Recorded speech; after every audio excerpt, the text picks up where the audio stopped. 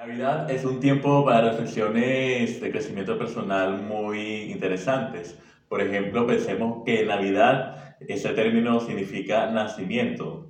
Me hace pensar en el surgimiento de un nuevo ser, que quiere decir nuevos sueños por cumplir, nuevas esperanzas, nuevos proyectos para realizar, nuevas oportunidades. De tal manera que la Navidad la podemos considerar un tiempo de renovación, de revisar nuestra vida para ver qué aspectos podemos renacer, podemos mejorar, porque el hecho es que la vida humana no es un producto acabado.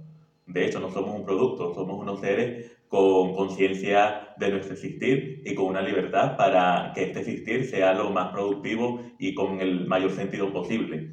Por lo tanto, que esta Navidad sea próspera para todos, pero es próspera desde allí, cuando revisamos nuestra vida y podemos mejorarla en las diferentes áreas que la misma comprende.